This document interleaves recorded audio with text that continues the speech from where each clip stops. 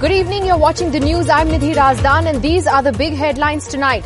The Ram Temple will be ready on the 1st of January 2024, just months ahead of the Lok Sabha elections. Home Minister Amit Shah makes the announcement, accuses the Congress of stalling the construction. Strongly disapproving of Air India's handling of a man urinating on a woman passenger on a flight and then getting no action from the airline, the aviation regulator says that Air India's conduct was unprofessional and led to a systemic failure. 50,000 people cannot be uprooted overnight, says the Supreme Court, as it stays an Uttarakhand High Court order on evicting people in Haldwani for alleged encroachments. The matter will be heard again in February. In Delhi's horrific hit-and-run case, 5 accused are sent to police custody, but the police say they are now looking for 2 new suspects.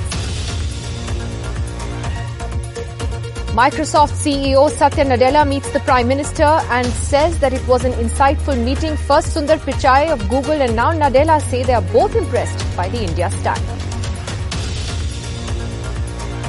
The World Health Organization says that China's COVID impact is being underrepresented and that China has a narrow definition of COVID deaths.